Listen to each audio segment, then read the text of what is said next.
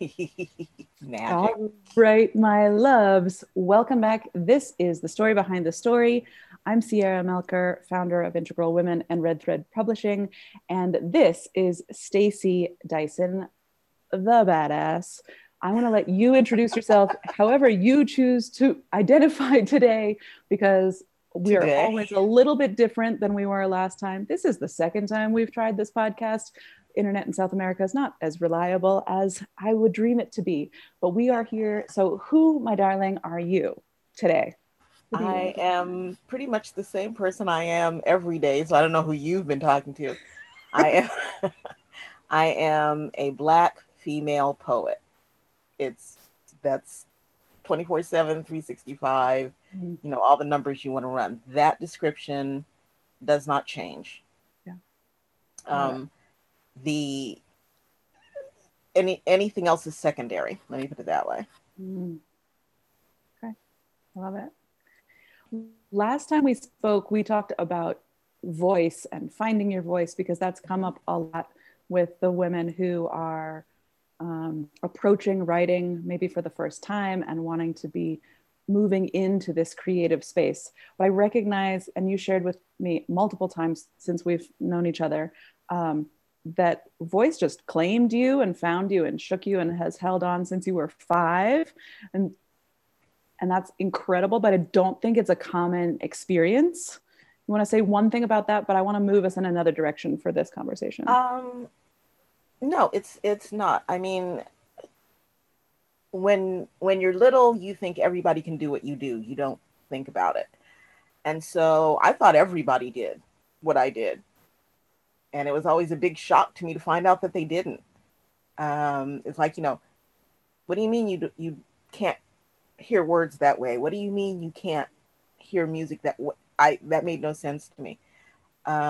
Quite honestly, even now, some days it doesn't make sense to me. It's like, how it's right there. How can you not? Um, but yes, I have a poem that says, the Lord put his hand on me and said, "Here am I, now speak." That's pretty much it. I didn't choose this. It came and got me. Um, there are days that I fight with that and days that I don't. If I fight with it, I always lose. So always. So I have just learned, like, okay, fine.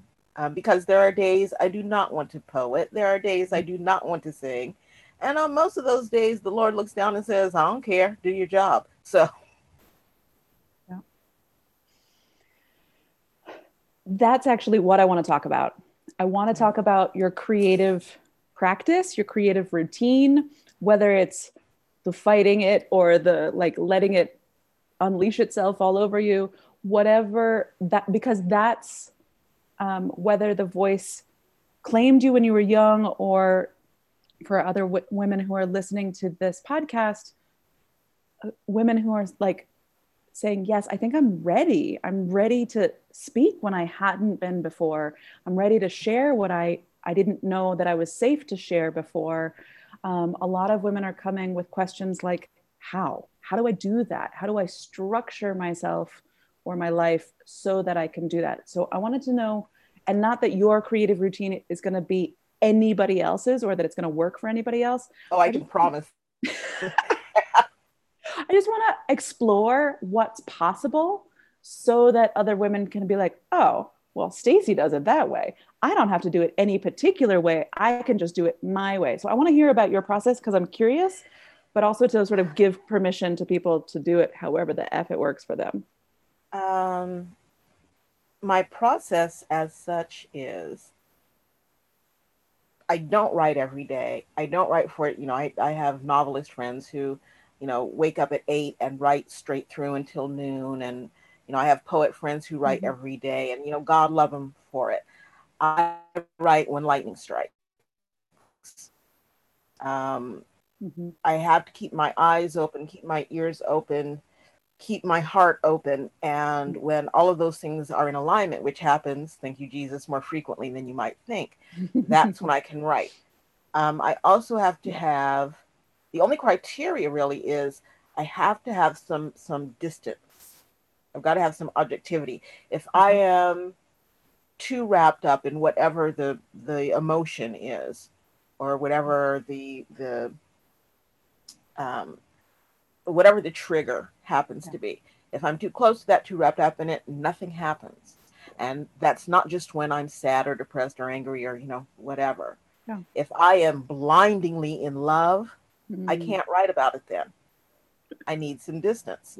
I need to see, his wet towels on the bathroom floor after I've told him 800 times, at least one time. And then it's like, okay, we got a little distance here.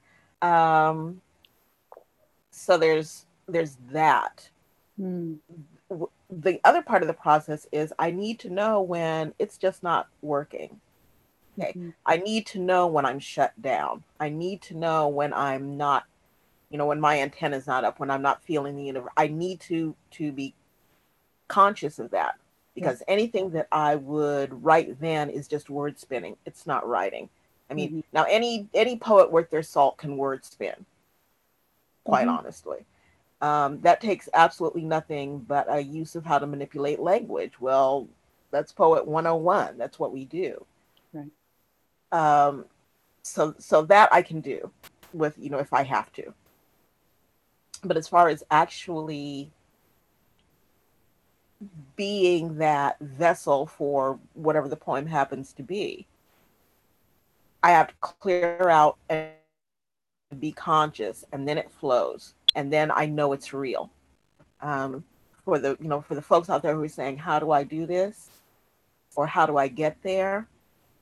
You can read books and watch instructional videos till hell freezes over. It's not going to do you a bit of good. Pick up the pencil, pick up the pen, and get busy. And it doesn't matter if you're writing crap at first, because people write crap.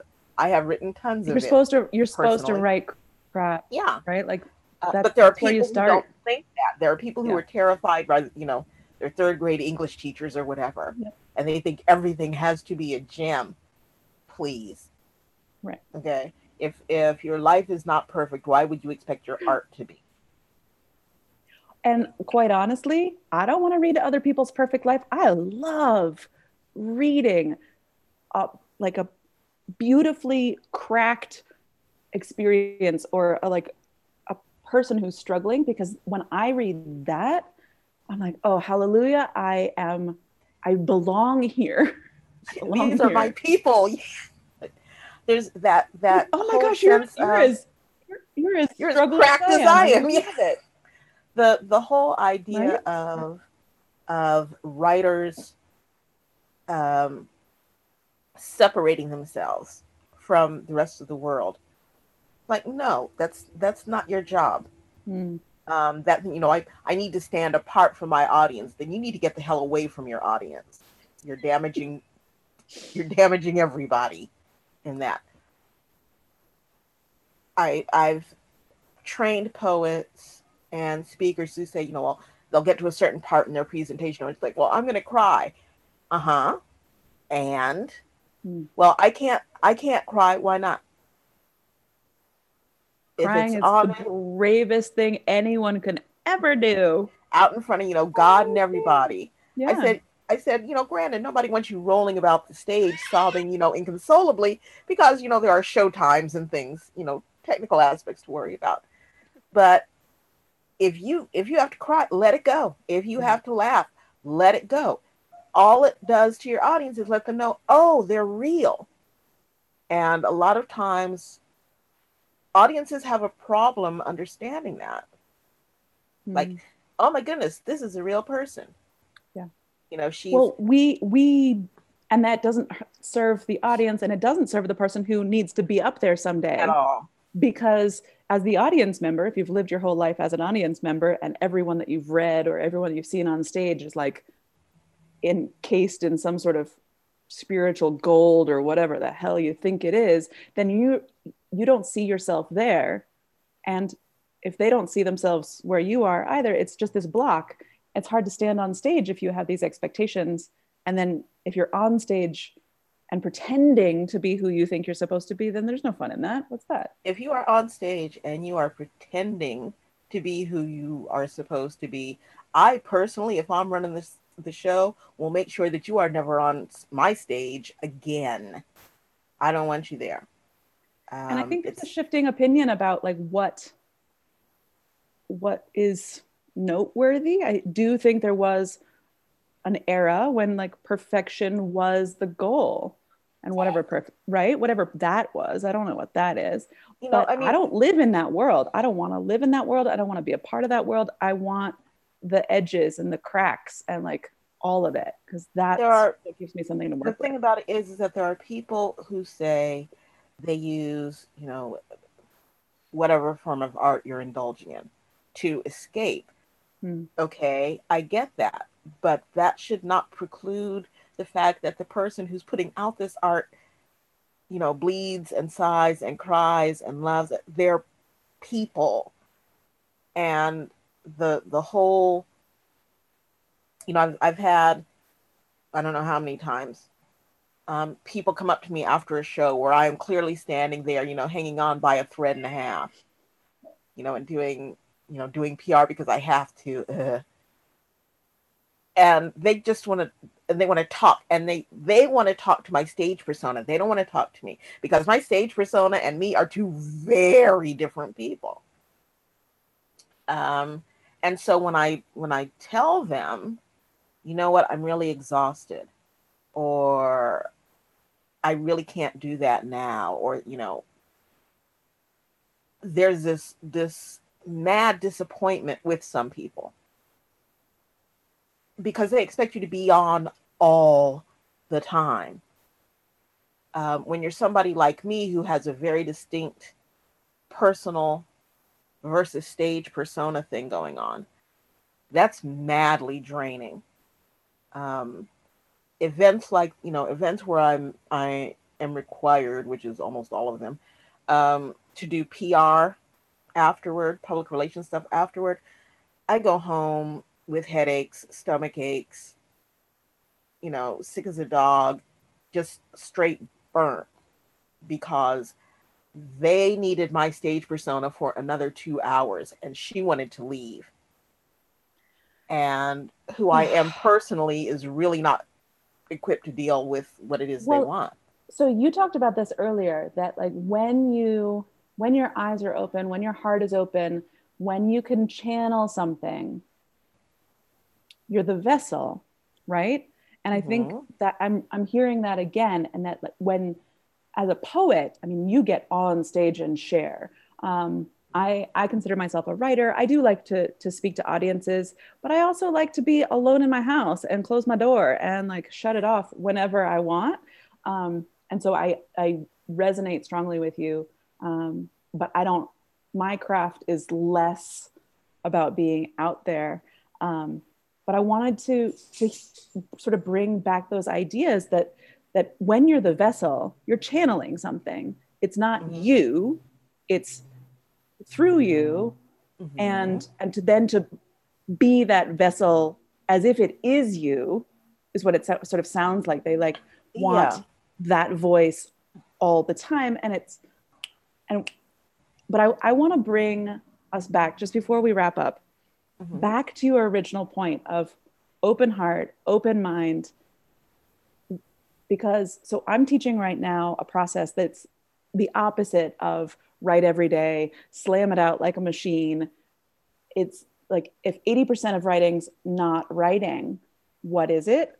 And I wanted to hear what what else do you do just personally, not that it's going to be the perfect recipe for anybody else, but what do you do that works for you to open?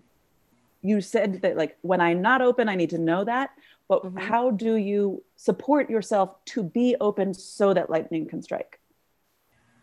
For me personally, I stay the hell away from people, quite honestly. I can't, if there's just like tons and tons and tons of things going on and my energies are being pulled in too many different directions, nothing good is going to happen. It just isn't. Um, when there's too much noise in my head for whatever reason, um, all of that has to quiet down. or at least be at a manageable point for me to be able to do what it is I'm supposed to be doing. And so when one of my favorite things in the world is to go to a place um, that's quiet, serene one moment, and then we'll burst into activity the next. Trolley stations are good for that. So I will go and I will sit at the trolley station, and they're like 15 minutes apart or whatever. And a lot of the times at one particular trolley station, I'm the only person there on both sides of the track. And so traffic noises in the background, and it's very quiet. It's a very pretty area. And then here comes the train, and boom, there's people, sounds, color, da da da da. But then 5 minutes later, it's okay. So those bursts of external stimulation are great, but it's the internal stuff that keeps me from throwing myself onto the third rail at the trolley station. And that's really a combination of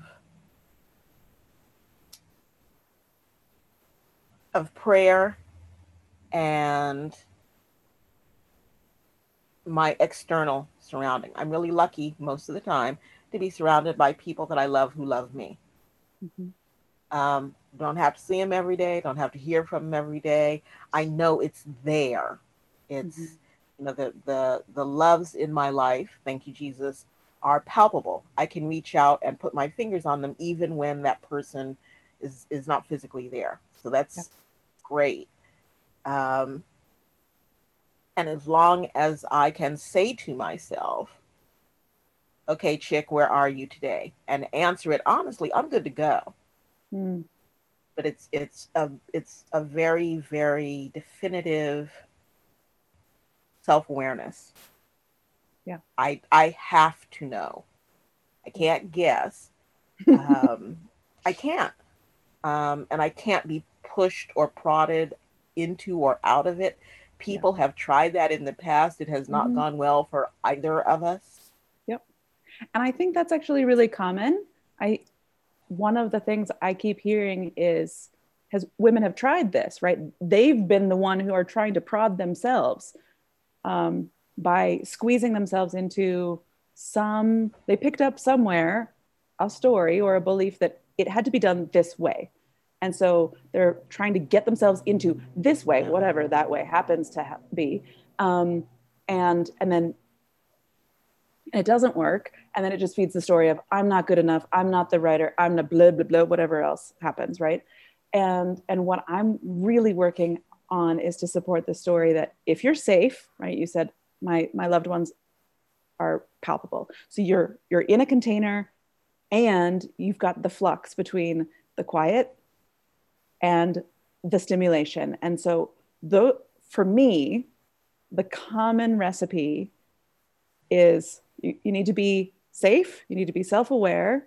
And then I love the high energy and the low energy, whatever that looks like, whether it's on a moon cycle or a trolley stop, like maybe it's 15 days apart, maybe it's 15 minutes apart, whatever that it's like food and then space to digest all of these parallels, right? And then you have something to nourish. We had talked earlier on one of the podcasts that didn't work about the fact that the other thing that you need to realize is the poem is already out there.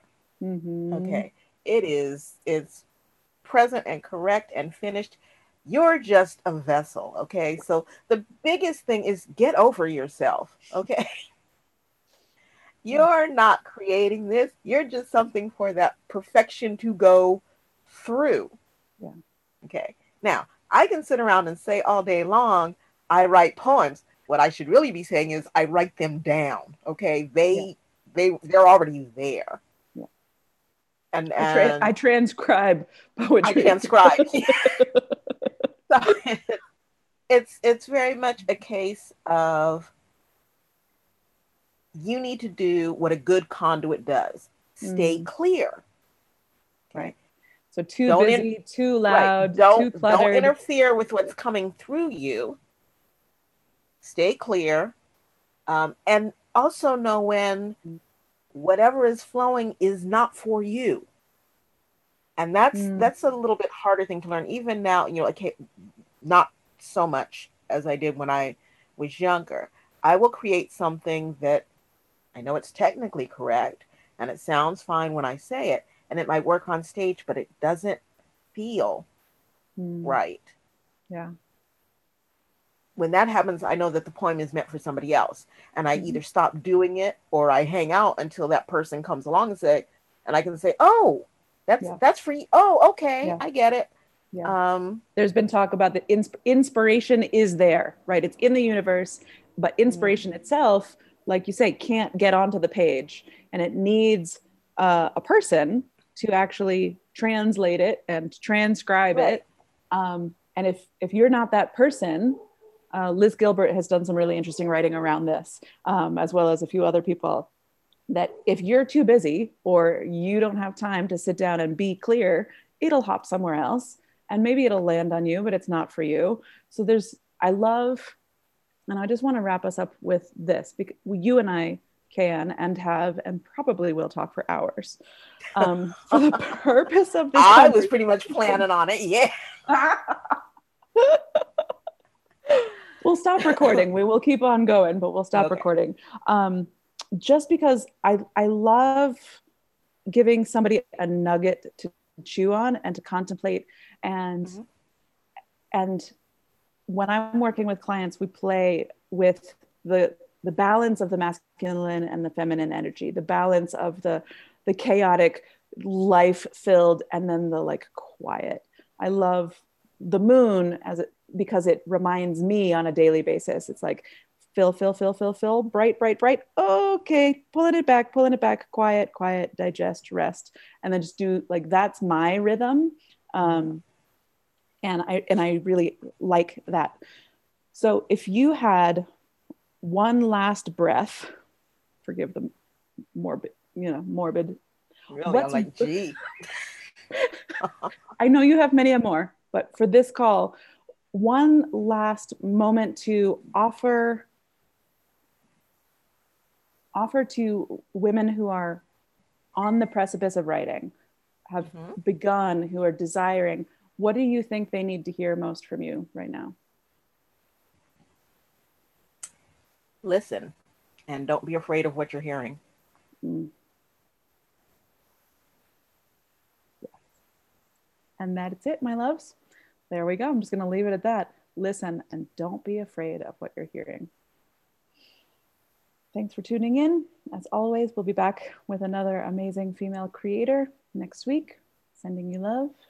Thank you, Stacy, for joining us multiple times to make sure that the internet is also collaborating and conspiring with us. Thank you for right now, anyway. Yeah.